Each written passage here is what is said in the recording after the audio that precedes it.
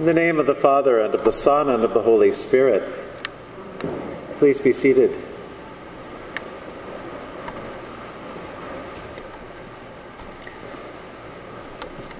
Scripture can so often sound remote. So much of what we read in Scripture sounds like, and in fact comes from, a long, long time ago. We're a long way today from the people of Israel wandering in Egypt. We don't seem to have many religious leaders like Moses who communicate directly with God. Though, while we don't have many, I was about a foot from our presiding Bishop Michael Curry yesterday as he preached, and I think he might talk with God on a daily basis. He has that energy and aura about him that very few people seem to.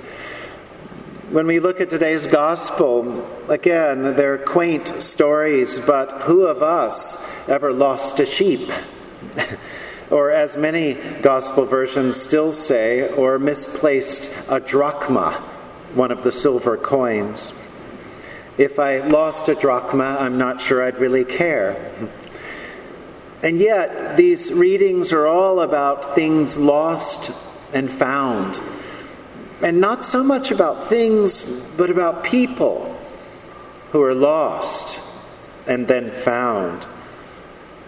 And that's something most of us have some experience with.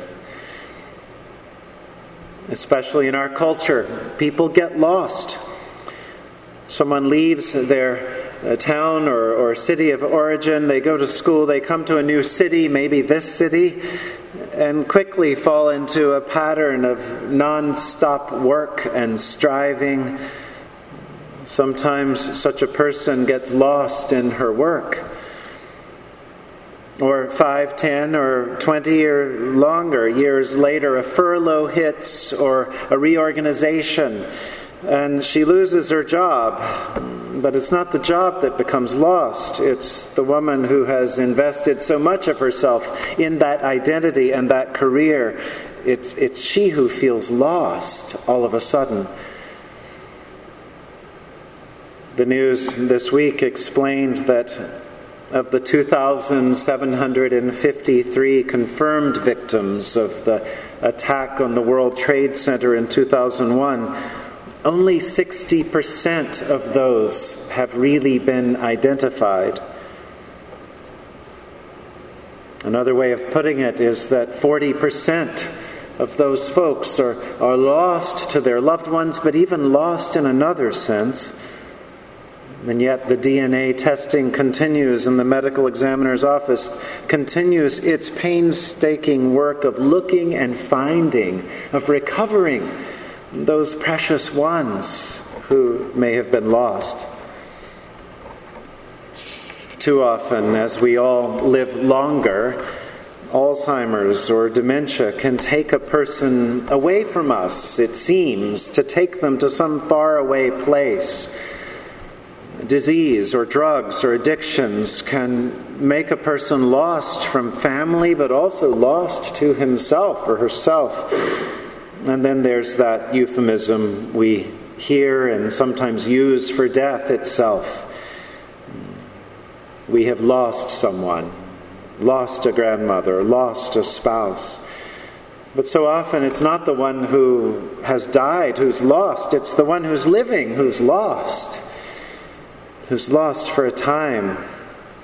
It's us, it's you and me, it's the surviving who so often feel like we're the ones who are lost.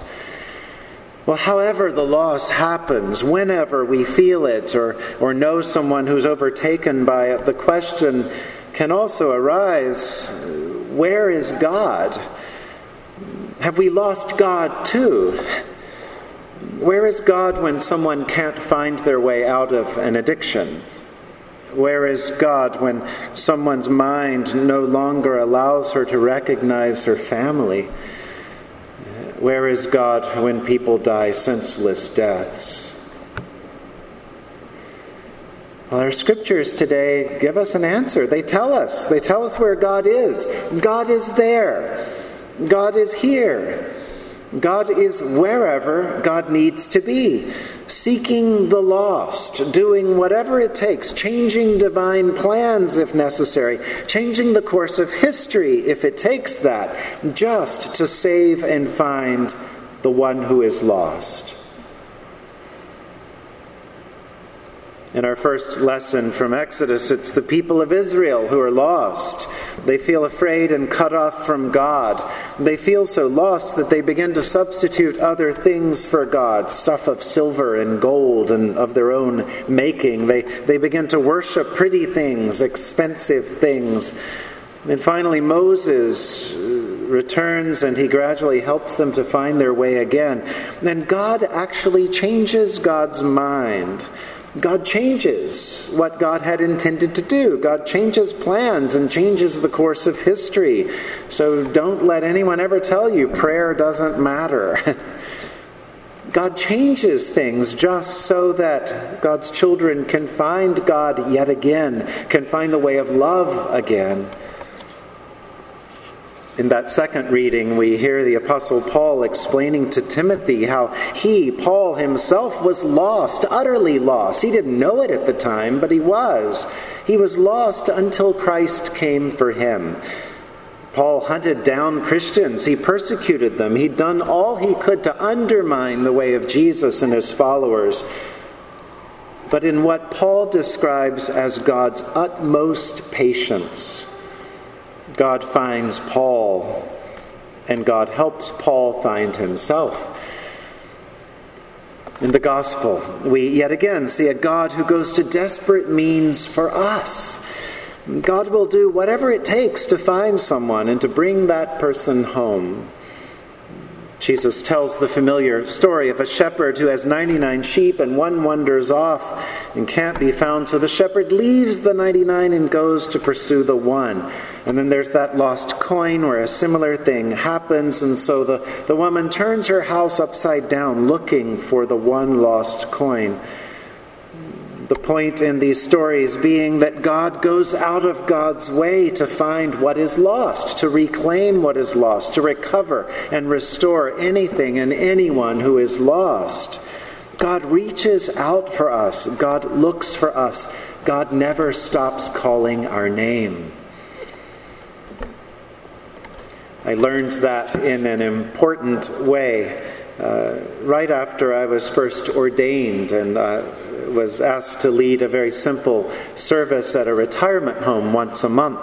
And so I would go to this nursing home with very low expectations because I didn't know if there might be 4 people or 40. You just had no idea. And they might be people who were able to sing and engage and understood who I was and why I was there. Or there might be a handful of people who were just in their own world. So one never knew. Well, on this particular Sunday early in my time of going, there were about 10 people that day, as I recall. And 5 or so were the regulars. They were the people who had their favorite hymns and wanted us to sing certain things and would help us sing. And one that could even play the piano and would accompany us. But then there were 4 or 5 other folks who really were just wheeled in and sat there. And I would go around to meet them before the service, and there was nothing. No engagement, no recognition, just no interaction at all. And so those folks remained a part of the service, but as far as we could tell, they really weren't there. And so we went through the service, we sang our hymn, I babbled on about Scripture in some way or another. And then at one point, we began to say Psalm 23. We had a version of Psalm 23 laminated, really big font, so we all could see it. And we had shared those in the room so everybody could say it together. And so there we were doing Psalm 23, "The Lord is my shepherd, I shall not want." And all of a sudden, I noticed that 2 of those people who were really lost to us, they were moving their lips. They knew Psalm 23. Psalm 23 brought them back to us. They were there for just a little bit, just a little window.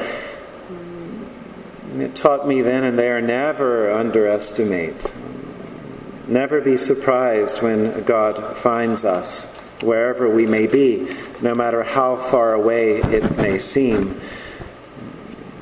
Psalm 23 does that for each of us. The Lord is my shepherd, I shall not want. God leads us into green pastures, not like we're cows or sheep, but the green pastures are a symbol for whatever is a place of rest and refuge for each one of us, a place of nurture and sustenance. And God leads us beside still waters, stilling the rapids of life, slowing us down and collecting us in a new place. God restores our soul. God walks with us, even in the valley of the shadow of death. And so we have nothing to fear, because God has already been there, and God is there again. God is with us. And even as we recall this week the anniversary of 9/11, God is with those who die too quickly, whose lives are taken. God calls each one of us. God loves each one of us. God welcomes each one of us by name. No one is lost.